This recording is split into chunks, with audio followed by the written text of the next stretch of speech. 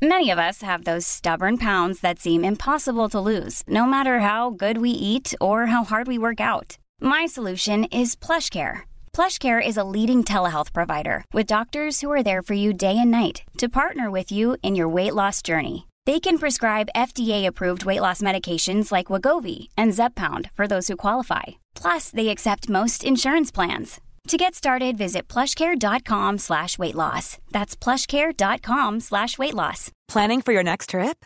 Elevate your travel style with Quince. Quince has all the jet-setting essentials you'll want for your next getaway, like European linen, premium luggage options, buttery soft Italian leather bags, and so much more. And is all priced at 50 to 80% less than similar brands. Plus, Quince only works with factories that use safe and ethical manufacturing practices. Pack your bags with high-quality essentials you'll be wearing for vacations to come with Quince. Go to quince.com/pack for free shipping and 365-day returns. Now, listen, they want me to say hello, welcome to the James Whale Best Bits of Tonight's show, which you can hear every night, Monday to Friday on Talk Radio from 7 till 10. But I said, wouldn't it be best to call it the worst of Whale? So have a listen. See what you think. Paul Burstow, Conservative MP for Peterborough. Paul, good evening. Good evening. If you want one, I've got one. Well, it's very a kind mask. of you. Yeah. That's very kind of you. But I think they're probably best in the hands of key workers and NHS frontline staff. I think you're right. Like me and Phil, yeah. Like me and Phil. Oh, shut up. Sorry about this, Paul. Now, listen, right. The curve does seem to be going downwards, doesn't it? It's quite exciting. And the Prime Minister said today we are getting into the second phase now. Do you think that things are going to change in the next... I mean, I don't see them changing in the next couple of weeks, but how long before there is a little movement on our restrictions? Yeah, well, it's an important point, and it's one that everybody is asking. But, I think it would be remiss of government to try and give those forward predictions. We don't know what's going to happen. We don't know how things are going to change. This has been a moving beast since day one, with changing challenges and changing. We're learning more about the disease, coronavirus, each and every day. So the time has got to be right when we relax those things, and that's why the 5 tests have been put in place. And I'm sure we will begin to see relaxation when the government are sure that those 5 tests have been met. I mean, they're doing quite a bit of relaxing now in France and some in Spain, aren't they? Sure. I mean, they're taking their own advice. But the worst thing that we can do, of course, is begin to send the signal that things are becoming easier, because the key message remains the same. We want people to stay at home, to protect the NHS, and to save lives. And the real risk here is a secondary peak. And I think we're already beginning to see from Germany, who have eased their lockdown, there's actually seen a spike in infection. And that's the last thing we want, because lots of people have predicted at the start of this that the NHS wouldn't cope, we wouldn't be able to have the ICU beds, we wouldn't be able to have the capacity there in the NHS. And we have. The NHS has coped. Now, it's early days. I don't want to speak before this thing is over. But at the same time, the NHS has performed remarkably. And the last thing we want to do is put all of that at risk for the second spike. Yeah. I couldn't agree more. But you probably have noticed there is a beginning, a feeling amongst the public that they're really coming to the end of their tether, both because of their businesses, their jobs, and everything else. Well, I can appreciate that. And when we come through this, it won't be because of anything that politicians like me have said. It will be because of the British people, that they've done the right thing. They've stayed at home, they've protected the NHS, they've saved lives, and they've put their own, often their own work, second, and their own responsibilities second, and they've stayed at home, which has been absolutely astounding, really. But a lot of criticism has been labelled that, we didn't lock down early enough. That was key, doing the right thing at the right time, so we didn't get people, as you quite rightly say, getting sick of it and not beginning to observe the social distancing and the lockdown, which is so absolutely crucial. The right thing at the right time. Yeah, but it wasn't that sensible. There was the horse racing that went on. There was a stereophonics. There was a lot of things that were a bit late. Pubs weren't shut early enough. But you were advised to stay away from them and stuff like that. Yeah, we were, and obviously, as I said to you, this has been a changing beast since day one, and the advice that government have followed has been that scientific advice. These haven't been political decisions. They have been scientific decisions and decisions based upon the evidence. But I think it was important that we only told people to make this draconian move, to stay in, to not go to work, not to see their loved ones, only when we felt it was absolutely necessary, or when the government felt it was absolutely necessary. Did you probably have, the story today about P&O Ferries, where the owner of P&O Ferries, who I think is a very wealthy, I'm not sure if he's a Saudi or from one of the Middle Eastern countries, saying he thinks the government have been very slow, they're not doing a very good job, very critical of the government, wants them to give him millions of pounds to save the business. I think that's really rude and out of order. Well, I'm not entirely familiar with the financial position of P&O Ferries or the financial position of the gentleman that's in question. But what I will say is that no government in the world has put in the economic package that this government has. It's just been extraordinary.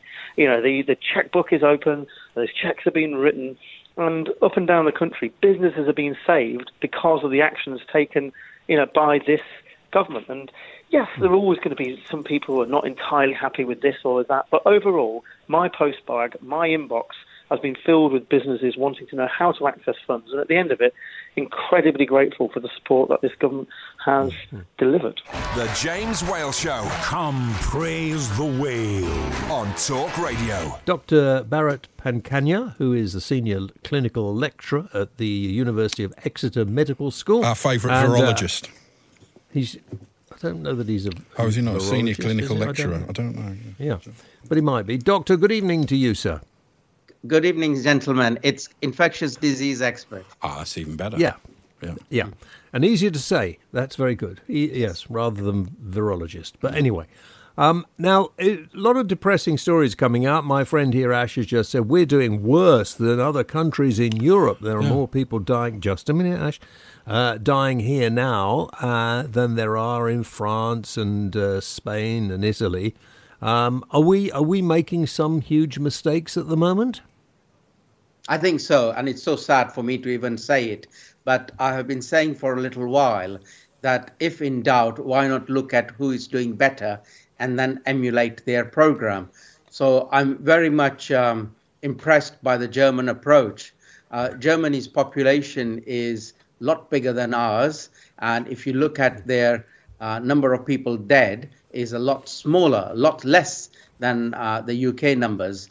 And what the Germans are doing is acting early, acting fast, and acting across the board.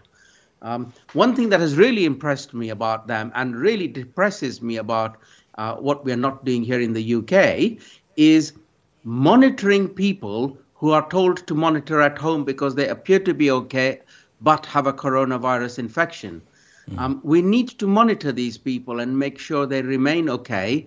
And if they are deteriorating, pick them out of their home and get them to hospital sooner rather than later. Yes, because I've heard a couple of stories where people think they're better and the next day they die. It suddenly comes back.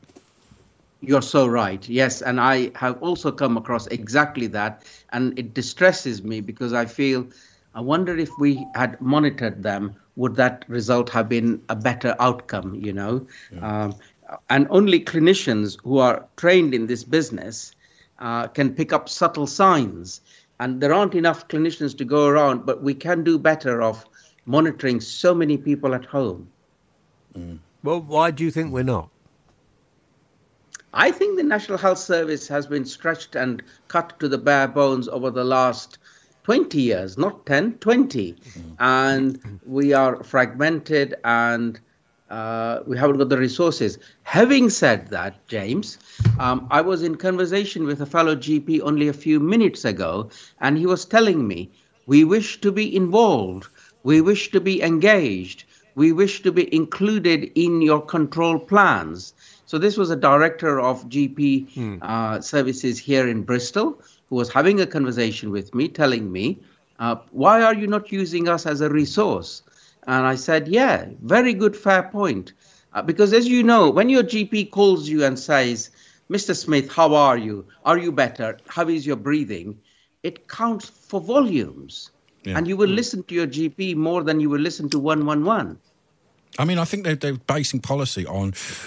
Because, like, they're not saying we should all wear masks, and we've already talked about this, and it sort of makes common sense that everyone should be wearing masks. But do you think they're saying that because there's not enough masks for everyone to have it, so it covers them? Well, I would say, look, set aside semantics, because I would say for members of the public in a public setting, you do not need to use clinical masks. No. You can have the home-made variety. It's just covering your nose and mouth. It's not a big deal. You don't need the surgical stuff for clinical settings. Yeah, we talked about that before, Ash. I told you we're going to get bandanas. But they still haven't told, the government haven't told everyone to do that.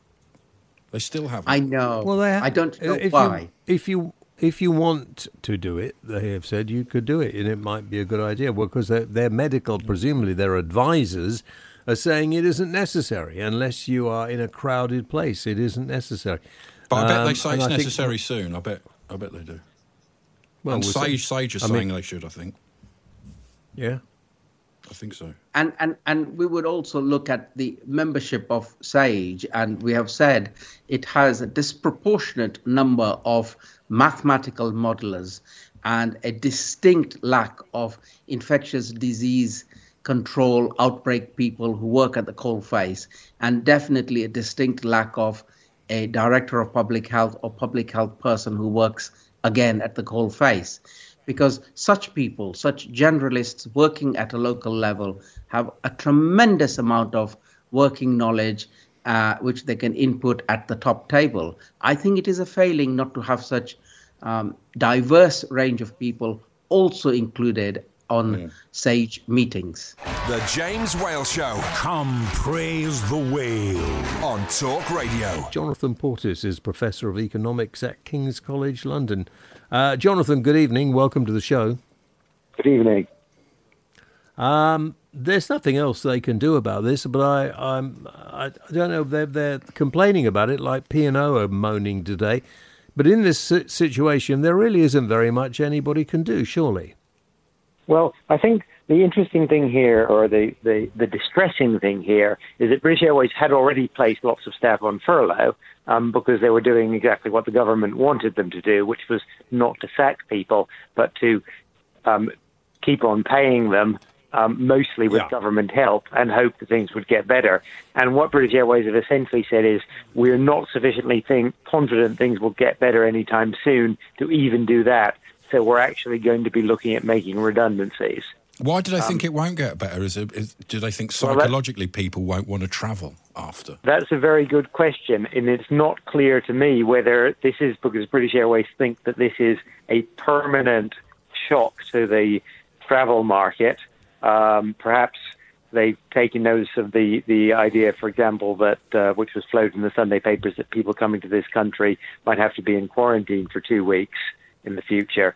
And I think it's pretty safe to say that if that happens, the impact on both on people coming here as tourists and people, British people going abroad as tourists is going to be pretty massive, because who's going to want to be in quarantine for 2 weeks after? Well, it's an impossibility, isn't it, really? Yes. But, I mean, I think there have to be some checks on what people have got, if anything, coming into this country in future.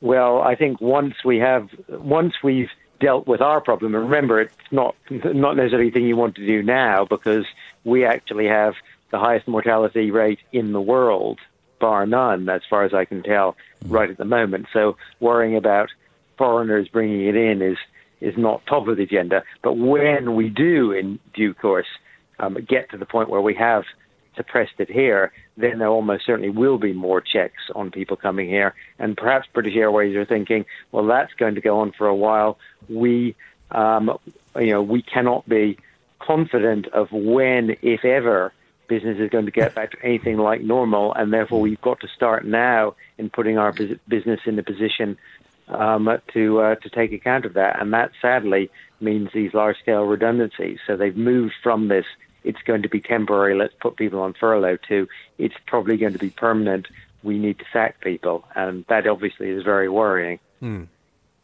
Well, I think people have realised how much cleaner the atmosphere is since all of this started, and probably won't fly quite as much as they used to. Well, I mean, I think I think you're talking about two different things here. It's not planes that pollute the atmosphere in cities like London. They contribute to global warming, which obviously is the biggest long-term issue, and there's a set of issues there. But the reason why London and cities like London are the air is much cleaner is because we're not driving cars anymore. And factories aren't operating as well. A lot of factories. Yeah, well, maybe a lot of people are going to find that they can work from home after this is all over. Yes, and that's interesting. I mean, this is the big question for economists like me. We know what's happening now, which is a very large proportion of the economy has been shut down by government order because of a health crisis.